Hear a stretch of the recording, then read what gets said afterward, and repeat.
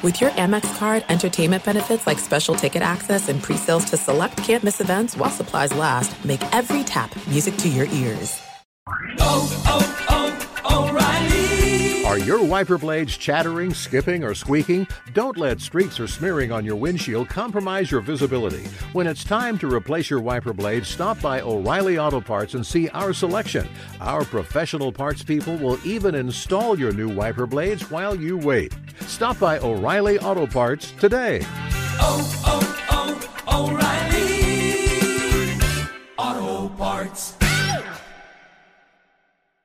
At Bet365, we don't do ordinary. We believe that every sport should be epic. Every home run, every hit, every inning, every play. From the moments that are legendary to the ones that fly under the radar. Whether it's a walk-off grand slam or a base hit to center field. Whatever the sport, whatever the moment, it's never ordinary at Bet365. 21 plus only. Must be present in Ohio. If you or someone you know has a gambling problem and wants help, call 1-800-GAMBLER.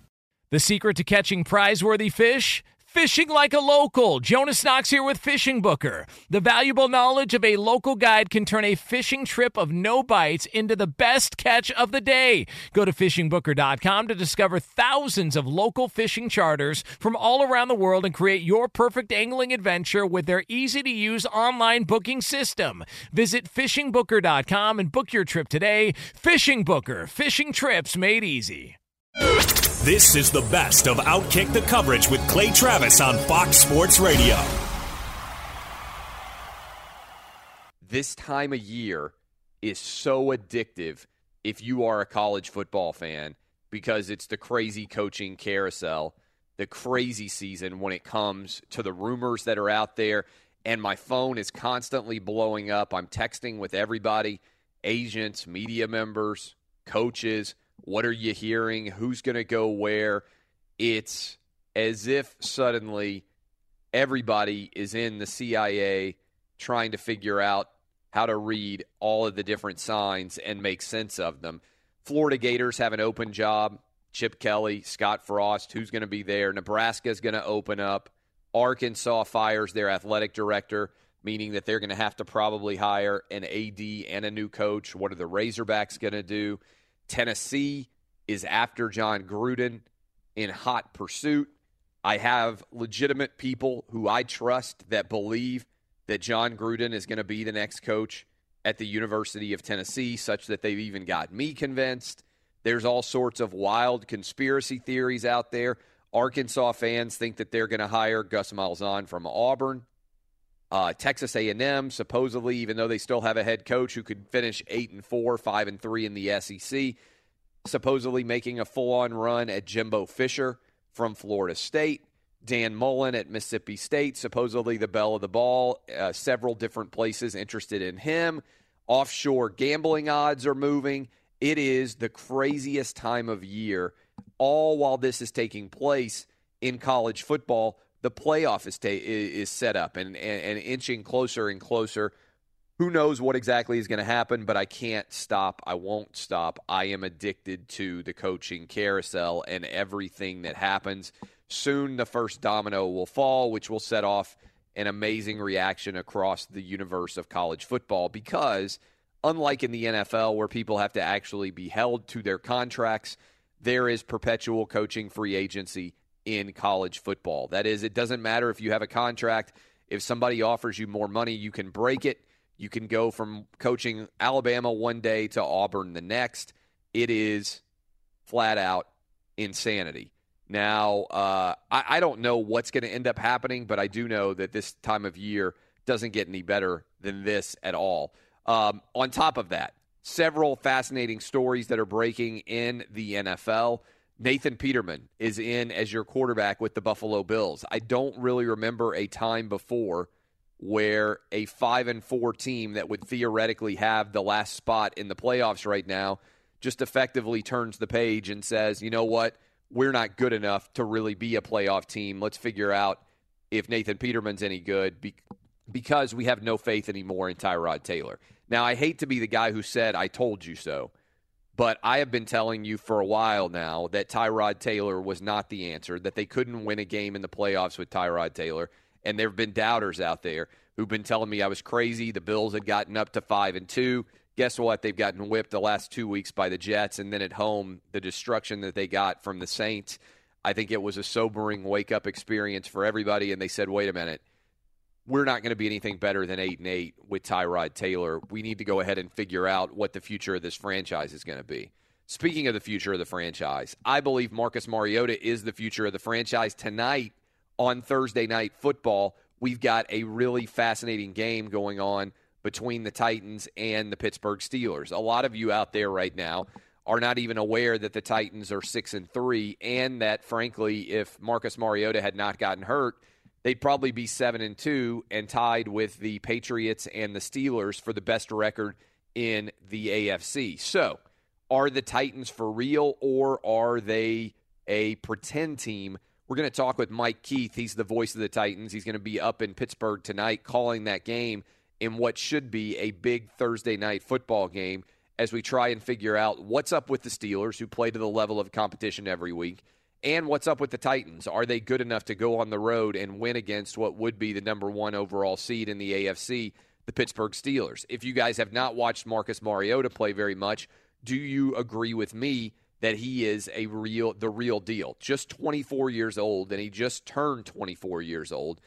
He is now in his third year with the Titans, and the team has been built around him in a way that I still have no idea exactly what the results of this season are going to be, but I think that the Titans still have an incredibly high ceiling. That is, they haven't gelled in any way. They haven't necessarily played great, but they found a way to win 6 games. They've got a quarterback in Steve McNair, in Marcus Mariota, who reminds me a little bit of Steve McNair in that the Titans have enough confidence in him that they believe if he gets the ball late in a game, he's going to drive down the field and score and give them an opportunity to win in every game that they are in. And we've seen that recently, the Titans scoring with about 36 seconds to go against the Cincinnati Bengals. So the Titans seem to be fairly healthy.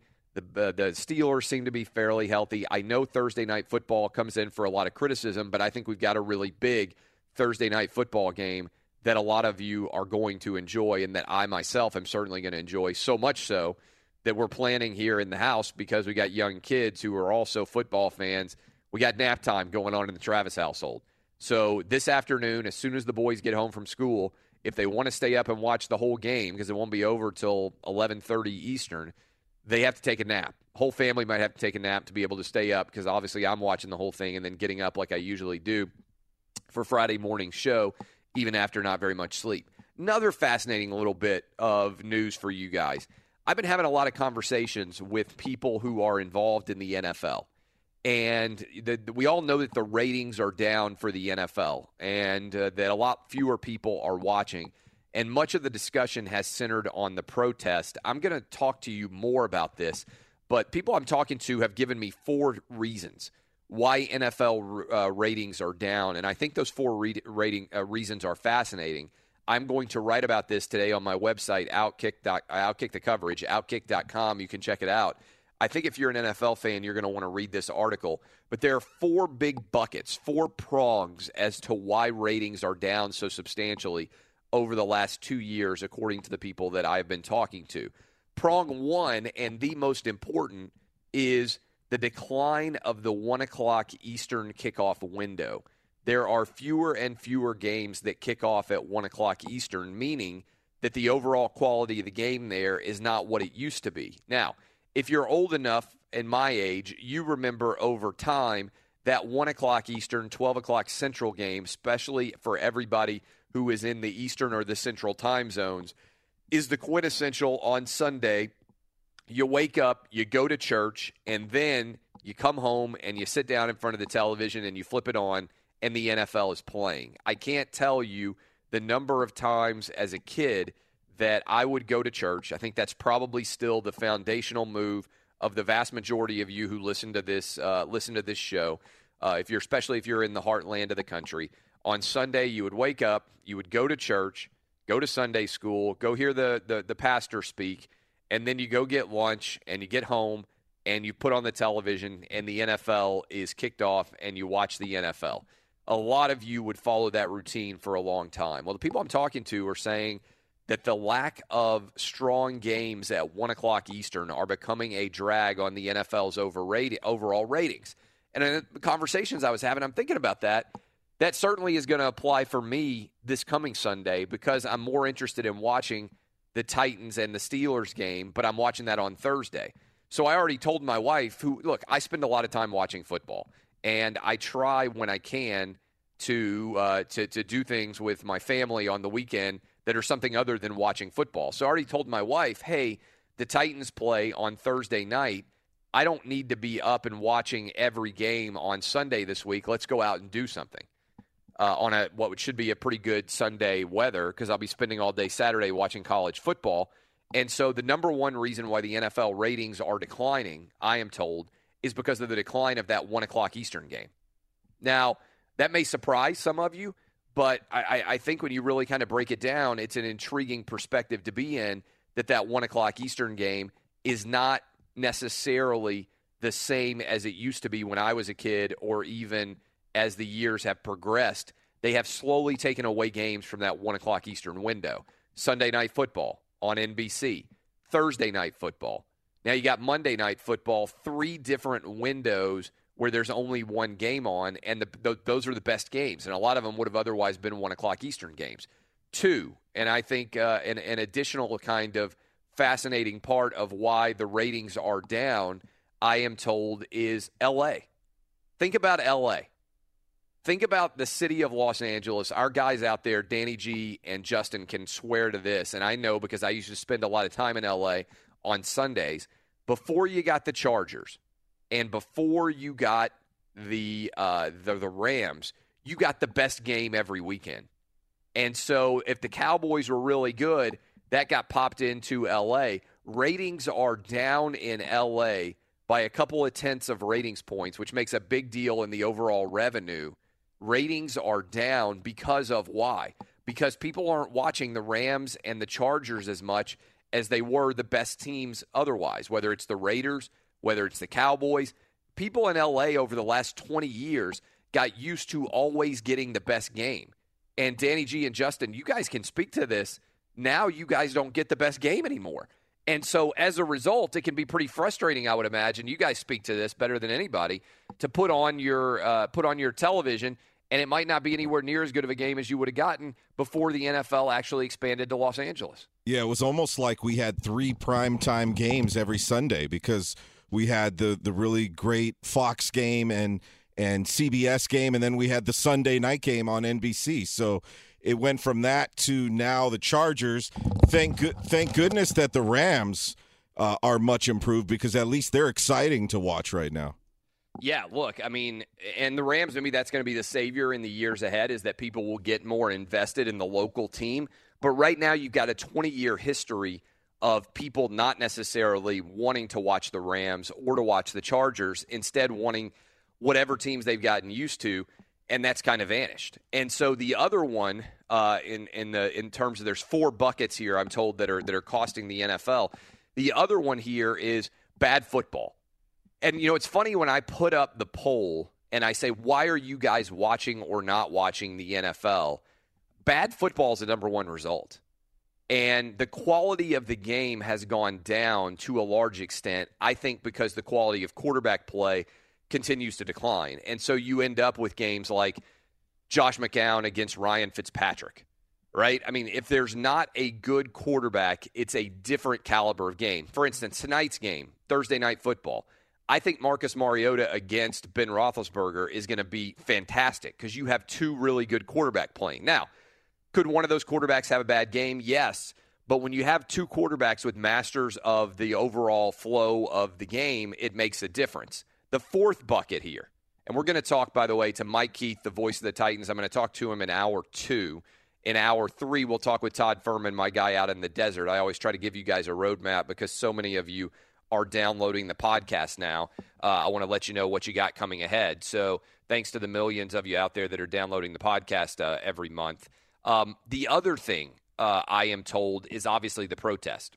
Now, the protest has gotten all the attention, but when I was talking to people associated with the NFL, the decimation of the 1 o'clock Eastern hour, bad football, the West Coast, in particular LA, the ratings declining despite the fact that there are teams there now, and the protests. All four of those things, this is the culminating point here, all four of those factors have conspired to drive down NFL ratings. And guys, I am told that Fox, CBS, ESPN, and NBC, all four of them collectively, and this is going to be kind of a jaw-dropping moment for you, all four of them collectively are losing hundreds of millions of dollars because of the decline in ratings this year. Up to, I am told, $500 million in lost revenue this year because of the decline in NFL ratings. So for people out there who are like, oh, this is no big deal, people are overreacting, those four factors are what I am told smart people out there involved in the NFL are pointing to as to why ratings are down. But the overall impact, and I'm going to write about this, and I haven't heard hardly anybody really put a dollar figure on this, I'm told is for sure into the hundreds of millions of dollars and potentially could approach $500 million in lost revenue for CBS, Fox, NBC, and ESPN/ABC. That is like, whoa. I mean, I think a lot of you are hearing that number right now, and it's kind of a record scratch moment. Nearly $500 million in lost revenue based on the decline in ratings. So what's the solution? How can the NFL get back its groove? I'm going to talk about that a little bit with you within the context of what, again, I think is an interesting Thursday night football game. There's a lot of debate going on right now about whether Roger Goodell deserves to return as NFL commissioner. The fight with Jerry Jones has gotten worse. I'm going to tell you about some of those details. But I also want you to know that one reason there's such a fight going on is because of what I just laid out. There are a lot of league partners in the television universe, a lot in the advertising universe. Remember, I'm just talking about the television ratings universe that are very nervous about what's going on with the NFL ratings and very desirous of it to get fixed and get fixed in a hurry. Be sure to catch live editions of Outkick the Coverage with Clay Travis weekdays at 6 a.m. Eastern, 3 a.m. Pacific on Fox Sports Radio and the iHeartRadio app. Donald Trump has tweeted about the UCLA basketball players in the last 15 minutes. Donald Trump, one of the only people who's up as early as we are, so all over the country. My Twitter feed is usually pretty silent for the first hour of the show in terms of people that I follow tweeting. Donald Trump, President of the United States, says, to the 3 UCLA basketball players, I say you're welcome. Go out and give a big thank you to President Xi Jinping, and I'm sure I just absolutely murdered that name. Xi, one of you guys can figure out how I'm supposed to be pronouncing this. President Xi Jinping of China, who made your release possible, and have a great life, all caps. Be careful. There are many pitfalls on the long and winding road of life. Donald Trump with a message and I'm going to retweet that so you can go find it. But Donald Trump weighing in on the UCLA men's basketball team, who did thank him for his work to get them released. We spent a lot of time talking about that yesterday, how the sports media did not cover Donald Trump's work in getting these guys covered, and then they ended up covering him saying that he wanted them to say thanks. So this is actually about as magnanimous of a tweet as you'll see from the president. Again, Donald Trump, to the 3 UCLA basketball players, I say you're welcome. Go out and give a big thank you to President. Did you guys figure out how to pronounce this? Xi, and then how about the second one? Anybody know? Anybody? Xi Jinping of China, who made your release possible. Have a great life. Be careful. There are many pitfalls on the long and winding road of life. That is Donald Trump. Now, I told you that I was going to tell you what I am hearing about these college football jobs. I started off the show saying I can't sleep at night because my phone is blowing up. Everybody is thrilled to be discussing all of this.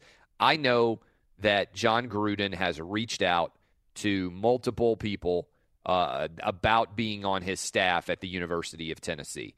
So John Gruden is sincerely considering taking the University of Tennessee head coaching job and leaving Monday Night Football. I think that John Gruden is not angling to make more money from Monday Night Football. I think John Gruden will be on a sideline coaching in 2018 somewhere. Could be in the NFL, could be at the University of Tennessee. And for people out there who say, why would he go to the University of Tennessee? Well, he's a former graduate assistant there. He met his wife, who was a former University of Tennessee cheerleader. His son is currently enrolled at the university. His wife's family is all from the Knoxville area in East Tennessee. So what I have been told is if John Gruden takes that job, he will bring one of his sons, who is a strength coach, to work on his staff at Tennessee. His wife will be ecstatic because she will be living back close to her family. So if John Gruden is going to be working 20 hours a week, then she's got a support structure around her to allow her to have a good life. If you know anything, ain't nobody happy if mama ain't happy. Well, this would theoretically allow her to be close to her family, everybody back in the same city. Her son is enrolled at the University of Tennessee. She would have another son who's working on the coaching staff. Her husband would be the head coach of Tennessee. And there is something to John Gruden about the college game that he understands would help him to be, kind of from a resume perspective, more of a legend. I've been making this argument, and I think it's totally true. You don't become a coaching legend in the NFL. In the last 25 years, the only legendary coach in the NFL is Bill Belichick. Everybody else is totally playing second fiddle to their quarterback. You become a legend in the NFL by being a great quarterback. That's it. You don't become a legend by becoming a coach in the NFL. In college, you become a legend as a coach. And so John Gruden has the opportunity potentially to go back to the University of Tennessee. I am hearing several other interesting things about open jobs. I think that Florida is going to hire Chip Kelly. I think that is going to happen based on the people I am talking to. I don't think it's a smokescreen. I think that Nebraska is likely to be able to make a play and potentially get Scott Frost, depending on how all of this shakes out. And this is pretty intriguing, I think Texas A&M is going to get Jimbo Fisher from Florida State, which would then open up the Florida State job as well, which would really set the coaching dominoes all moving. Finally, Arkansas fired their athletic director. They're going to have to hire a new AD and a new coach. Couple of thoughts here. One, can you imagine if Arkansas went and hired Tom Jurich, the fired athletic director from Louisville, and he brought Bobby Petrino back to the Razorbacks? First of all, that is a crazy idea, but I think there's probably a lot of Arkansas people who'd say, you know what, I'd take back Bobby Petrino. Secondly, what about this as an intriguing play that I am hearing a lot of Arkansas people are trying to make happen? You know who they want? Gus Malzahn, the head coach of Auburn. Now, I don't think the timing is likely to work out if Auburn beats Alabama in the final, in the Iron Bowl. But if Auburn loses to Alabama in 2 weeks, could Arkansas steal away Gus Malzahn, who is from the Fayetteville area, Springfield, Arkansas? Could they steal away Auburn's head coach because Gus Malzahn has not felt like he's that wanted at Auburn and sign him to a massive deal to bring him to Arkansas? That, my friends, is why it's crazy right now in the college coaching carousel. Lots of different drama and potential outcomes there. Now, ironically, if Auburn beats Alabama and advances to the SEC title game and wins, certainly that would not be a viable option. But if Auburn loses to Alabama, that would be a really intriguing move. Put that on your radar screen as a potential wild story. Be sure to catch live editions of Outkick the Coverage with Clay Travis weekdays at 6 a.m. Eastern, 3 a.m. Pacific. Week 11 of the NFL kicks off tonight, Thursday night football. The 6-3 Tennessee Titans traveling to Pittsburgh to take on the 7-2 Pittsburgh Steelers. We've got Mike Keith with us now. He's the voice of the Tennessee Titans. A good friend of mine. I've known him for years. And, Mike, the first question I'm going to ask you is, are the Titans any good? I think they are. I think this is a pretty good football team. But I think, Clay, what jumps out to me about the Titans in watching them is I think they're ever evolving. I don't believe this football team has gotten anywhere near as good as it can be. And the performance against Cincinnati on Sunday was a pretty good illustration of that. They left 14 points out there that they very could have easily scored. They had another mistake where they could have downed the ball at the 1 yard line, and no NFL team is going to be perfect, and the other teams are certainly trying to make things hard. But this team still has not completely gelled. And I thought it would take them a while to sort of gain their full form, and that seems to be the case. But what they do have is they do have a lot more playmakers than they've had in years. And the other part, too, Clay, is they have a real confidence in themselves. They have a real belief in themselves. And because of that, they think they're good. And I don't mean that in a cocky way. I mean that in a confidence standpoint. And when you have that, which the Titans haven't had in years, it makes a real difference as you get into November and head toward December, hopefully right in the middle of the playoff race. So they are right in the middle of the playoff race right now. In fact, the overall number 4 seed in the AFC, and they're playing against the team that would be the number 1 overall seed, almost potentially a playoff preview game. How big and how important is the way that they perform, not just whether they win or lose, but the way that they perform in this game in the grand scheme of things for this season? I think you said it, the way that they perform. Because the next 2 weeks, we could argue, are more important for the Titans because they play at Indianapolis, and they've never won at Lucas Oil Stadium. And then they have Houston at home, a team that beat them by 43 points in Week 4. So those 2 games in the grand scheme of things, from a strategical standpoint, are probably bigger. But going out on this national stage tonight here in Pittsburgh, going toe-to-toe with a team like the Steelers, a team that very much appears to be back to where the Steelers want to be after they have retooled over the last couple of seasons, I think it's a big deal. Certainly you want to win, but I think you want to leave here having gotten the attention of everybody that you belong in games like this, and that if we see a team like the Titans in a game like this in January, that they can sort of stand up to it, that they're ready to take that next step. You'd very much like to win, but it's hard to win in Pittsburgh at Heinz Field in prime time. Marcus Mariota is 24 years old. I believe he just turned 24, if I'm not mistaken. He is in his 3rd year in the NFL. He is 6-2 this year as a starter. A lot of times guys become known based on how they perform in these major national window games where everybody across the league and across the country is watching. How good, in your opinion, is Marcus Mariota? How big is this game for him as the second half of his 3rd year gets underway and he's now out there on the national stage? Well, the key for Marcus is it's big.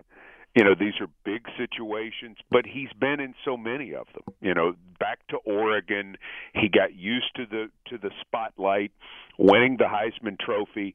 I don't think any of this makes him nervous. We all want to see him on Thursday night primetime football here in Pittsburgh. We all know what this means, and he gets it, but it doesn't get to him.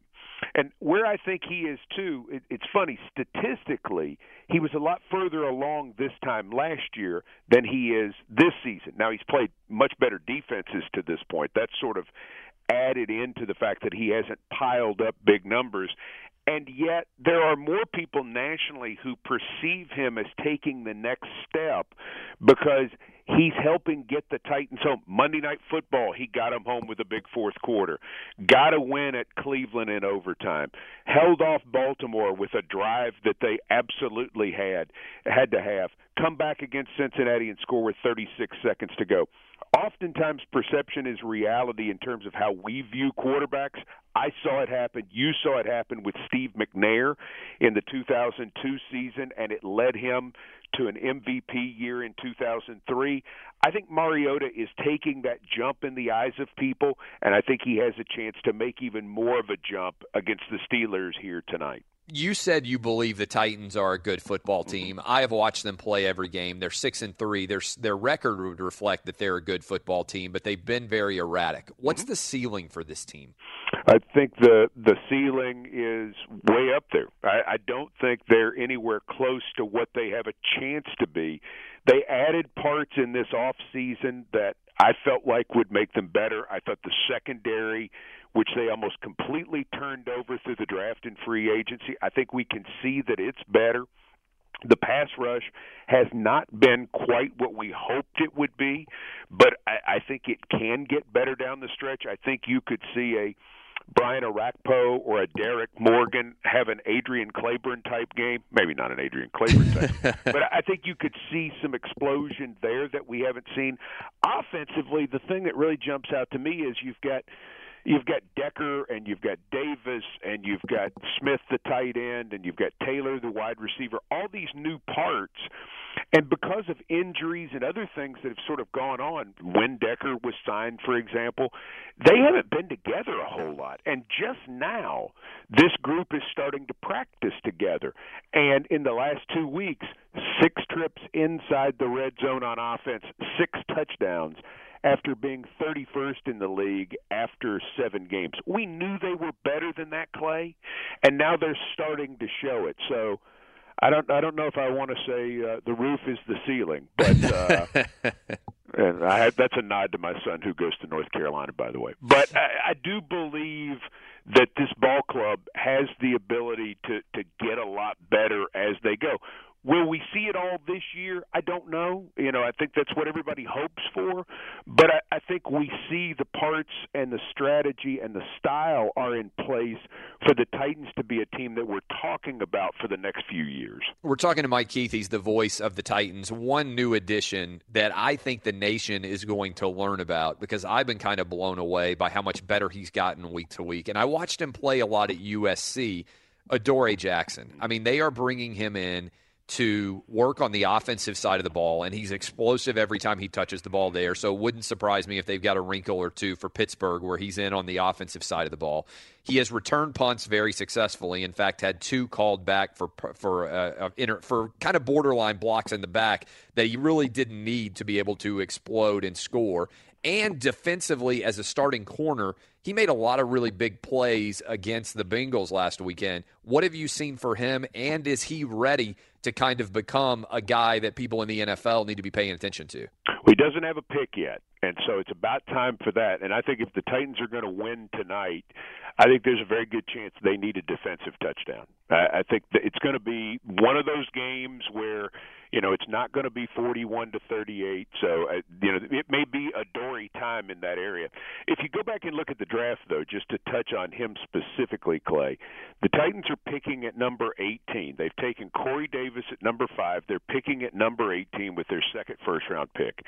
It seems like they're going to go corner there. They have a lot of good choices and guys who've turned out to be good players in the league, but they quickly, sort of rushed the card up there to get Adoree Jackson based on the fact that they felt like he would be very good in this defense and that he would give them the overall versatility that they needed. And his play, as you said, and I think you put it well, his play has really expanded since he got here. But he's kind of the perfect fit for what Dick LeBeau wants out of him on defense, and he's also the perfect fit for what John Robinson wants out of a Titan.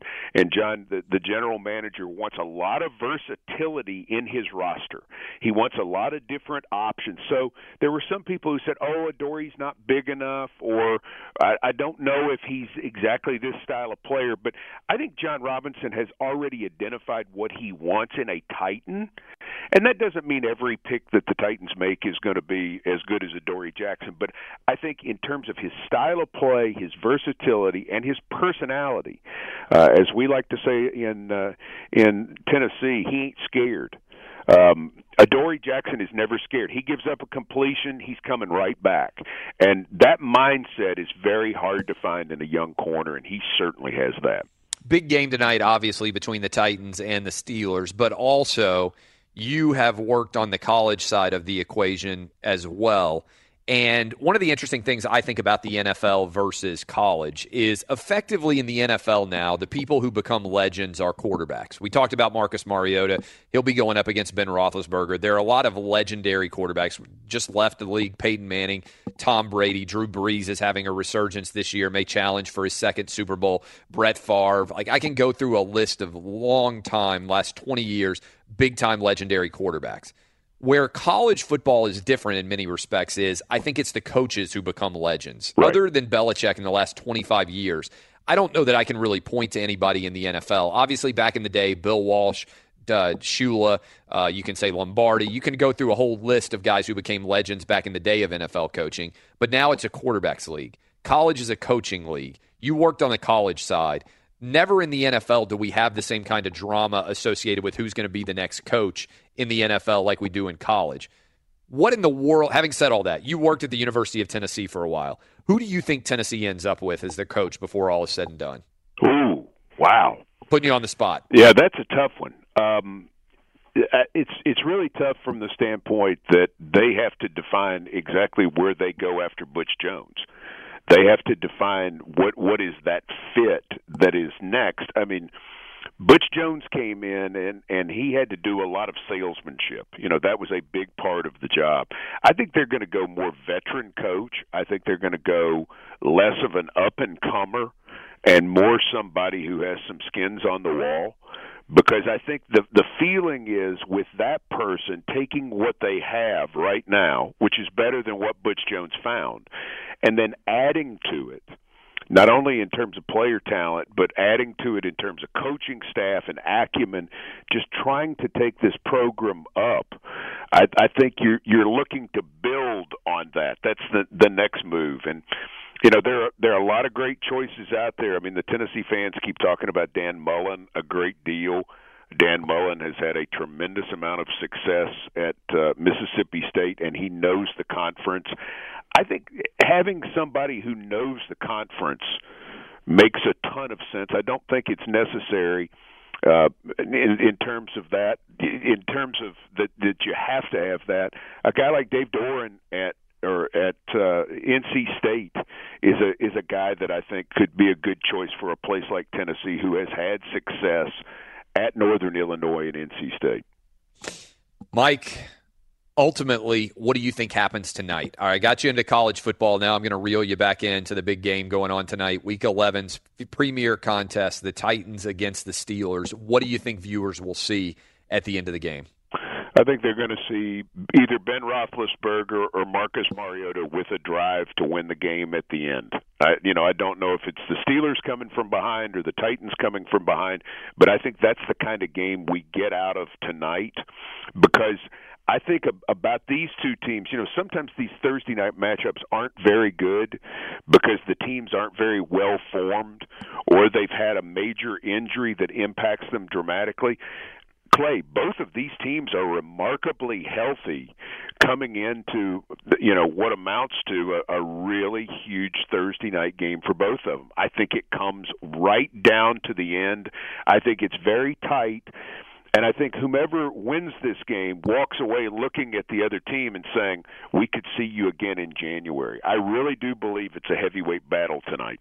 Outstanding stuff, Mike Keith. A lot of people will be listening. We'll certainly be watching. Can't wait to see what happens. Appreciate you getting up early with us on this Thursday. Enjoy the game tonight. It's going to be a lot of fun this evening, Clay. Thanks for having me on your show. Fox Sports Radio has the best sports talk lineup in the nation. Catch all of our shows at foxsportsradio.com and within the iHeartRadio app. Nick Saban was in his press conference. Pray for Mercer, I believe, is who they play against.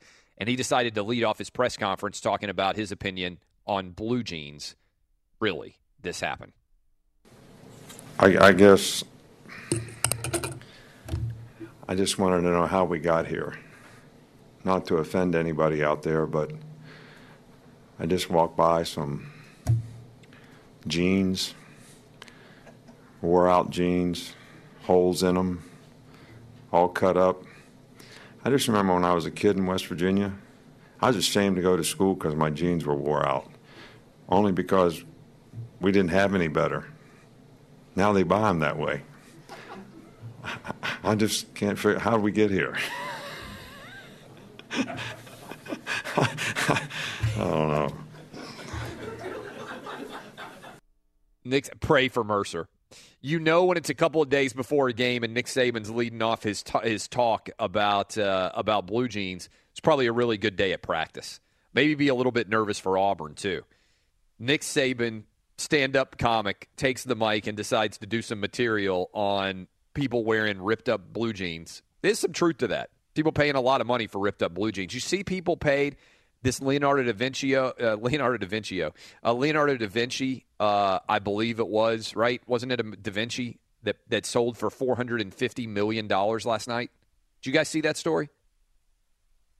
Anybody have any class or character on this show other than me? Any of you? I've told you before I hate art. I don't care. You just step out of the equation. I don't like. Well, look, I'm looking it up right now, but you act like that's some story you cared about. I think it's a big deal that a painting sold for as much as a professional sports team would sell for. Because I've been making the analogy for a long time that basically professional sports franchises are paintings for rich guys. Rich guys out there, the reason why paintings sell for so much money is because rich guys can hang them on their wall and say, hey, I spent $450 million for this. And a lot of people haven't realized that about pro sports franchises. They're not being bought for the money they're going to be making. They're being bought so that they can prove that they can afford them. Like everybody's like, oh, my God, I can't believe Steve Ballmer spent $2 billion for the Clippers. Well, the reason why he spent $2 billion for the Clippers was because he could spend $2 billion for the Clippers for the same reason that some guy just spent $450 million. I believe it's a Da Vinci. I'm sorry for having it is. I've looked it up. Why did this guy stay anonymous? I don't know. I don't know why you stay anonymous. A lot of times they stay anonymous because the guy who's actually buying isn't the one who's going to buy it. Does that make sense? Like they have a proxy who's doing the bidding. Like a personal shopper? Yeah, like a personal shop, really high-end personal shopper, obviously, if you're bidding $450 million on something. I mean, that is what I believe that's more than a lot of and I know the numbers have gone up as precipitously in the last couple of years in the NBA because ESPN's gone bankrupt giving them the money that they did for their television contract. But this is but even before that new television contract, I think you could buy an NBA franchise for $450 million. Like 4 years ago, I think you could buy an NBA. I think there were NBA teams going for less than $500 million. So you could buy an NBA franchise or you could buy this painting. What is the Da Vinci painting that sold for $450 million? Savior of the world. It's Christ. Yeah, it's the only Da Vinci painting that is not in any museum. It's amazing, actually. The story behind this painting is pretty incredible. Yeah, actually. Where did it come from? Charles I. It was originally part of Charles I's royal collection. This is amazing. Charles I, the king of England. Yes, it was sold for just 45 pounds in the 1950s as it was mistaken for a copy. Then they realized it was the real thing, and of course it sold. It's called the Salvator Mundi, i.e. Savior of the World as it was translated. So yeah, 45 pounds in the 50s to $450.3 million last night. That's unbelievable. So somebody bought this painting for 45 pounds, which is roughly like what, like $60 right now? Pretty much. $70, something like that. Somewhere in there. And it sold for $450 million. It's the most expensive painting in the history of the world. Wow. Yes. I mean, that is an unbelievable. Like, where do you even put a 400? I'm assuming the guy will have to get it on loan somewhere, right? Because can you imagine? Like, I get nervous just thinking about, like, the reason I don't have expensive sunglasses or an expensive watch or, like, there's nothing that I carry around with me that has any value other than my brain. The only thing on my body that has value is my brain. But I'm not like a possession guy, right? Like, my wife's got a couple of nice rings, some nice jewelry. I don't own anything of any value, right? Other than my house. Like, there's nothing that I can carry that people will be like, oh, that guy's got money. So I don't have a watch. I don't do, like, expensive sunglasses. I don't have expensive clothes. None of that stuff, all right? That's just, I'm not that interested in it. But partly, that's because if I spent, like, what's the most you guys have ever spent for a pair of sunglasses? Jason, I bet you don't even wear sunglasses, Jason Martin. I don't even buy into you. What's the most you've ever spent for sunglasses? It was this year because it's the first time I've been able to wear them because I got contacts this year. So about $90, and that'll be the most I would ever spend. What about you guys? I have a pair at home that costs $320. Oh, see, I mean, just hearing that makes me nervous because I lose every pair of sunglasses that I have. So I wear, like, free sunglasses everywhere I go because then if I lose them, I don't feel bad. And I just can't even imagine if you had a painting worth $450 million, where do you keep it? I'd be too afraid to loan own it to a museum, I think. Yeah, I think you have to loan it to a museum. I think that's what would happen. It's the same thing as, like, you were asking why you'd want to stay anonymous. That's why I'd want to stay anonymous. Quite frankly, like, if you want to own it, it's because you obviously have some kind of a passion for it, and there's a small select group of people, I guess, that might be able to know. But it's like, if you win the lottery, I don't know the great thing that comes from everyone knowing that you win the lottery. Like, I would kind of like to stay in the background. Nobody needs to know those kind of affairs on that level with me. If you're that rich, you're probably already powerful enough that you don't need to spread around that you own this Salvator Mundi at $450 million. they thought it was going to go. I actually read about that. Like, I'm not like you, Jason Martin, who just says I don't like art. My thing is, contemporary art to me is a total sham. Like, I think that everybody out there who believes that they can tell the difference between what a kid did with finger paint versus something that's going to sell for $1 million, I think you're full of crap. I think that in general, there is a total sham when it comes to contemporary art. But the old school art that you stand in front of and you can actually tell what's going on there. Like, I don't get the deal with, like, oh, here's 3 little dabs of paint. Here's, like, a random, like, swoosh. Like, I don't understand any of that stuff. But the actual things that reflect, that reflect something you can see, I am kind of fascinated. I think this went for 3 times as much as they were forecasting. They knew it was going to be expensive. Yeah, it did. It started at the $200 million mark. Then telephone bidders started pushing it up $2 million at a time. And I spoke wrong. I don't hate ancient art. I hate people that try to interpret art and tell me what the artist was thinking. That's what I can't stand. O'Reilly. You need parts? O'Reilly Auto Parts has parts. Need them fast? We've got fast. No matter what you need, we have thousands of professional parts people doing their part to make sure you have it. Product availability. Just one part that makes O'Reilly stand apart. The professional parts people. O'Reilly Auto Parts. At Bet365, we don't do ordinary. We believe that every sport should be epic. Every home run, every hit, every inning, every play. From the moments that are legendary to the ones that fly under the radar. See for yourself when you sign up today and get $150 in bonus bets when you bet just $5. Whatever the sport, whatever the moment, it's never ordinary at Bet365. 21 plus only. Must be present in Ohio. If you or someone you know has a gambling problem and wants help, call 1-800-GAMBLER. Terms and conditions apply.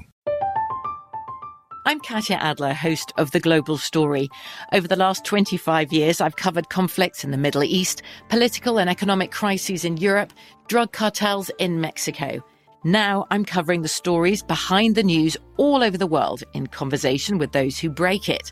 Join me Monday to Friday to find out what's happening, why, and what it all means. Follow The Global Story from the BBC wherever you listen to podcasts. Xfinity has free premium networks for everyone this month, no matter what kind of entertainment you love. Addicted to true crime? Catch killer cases and more spine-tingling shows on A&E Crime Central. Crave adventure? Explore Asian action movies on Hi-Ya. Searching for something extreme? Check out skating, snowboarding, and more on Fuel TV Plus, the global home of action sports. And find crowd-pleasing bops on iHeartRadio's Hit Nation playlist. There's new free shows and movies to love every week. Say free this week in your Xfinity voice remote.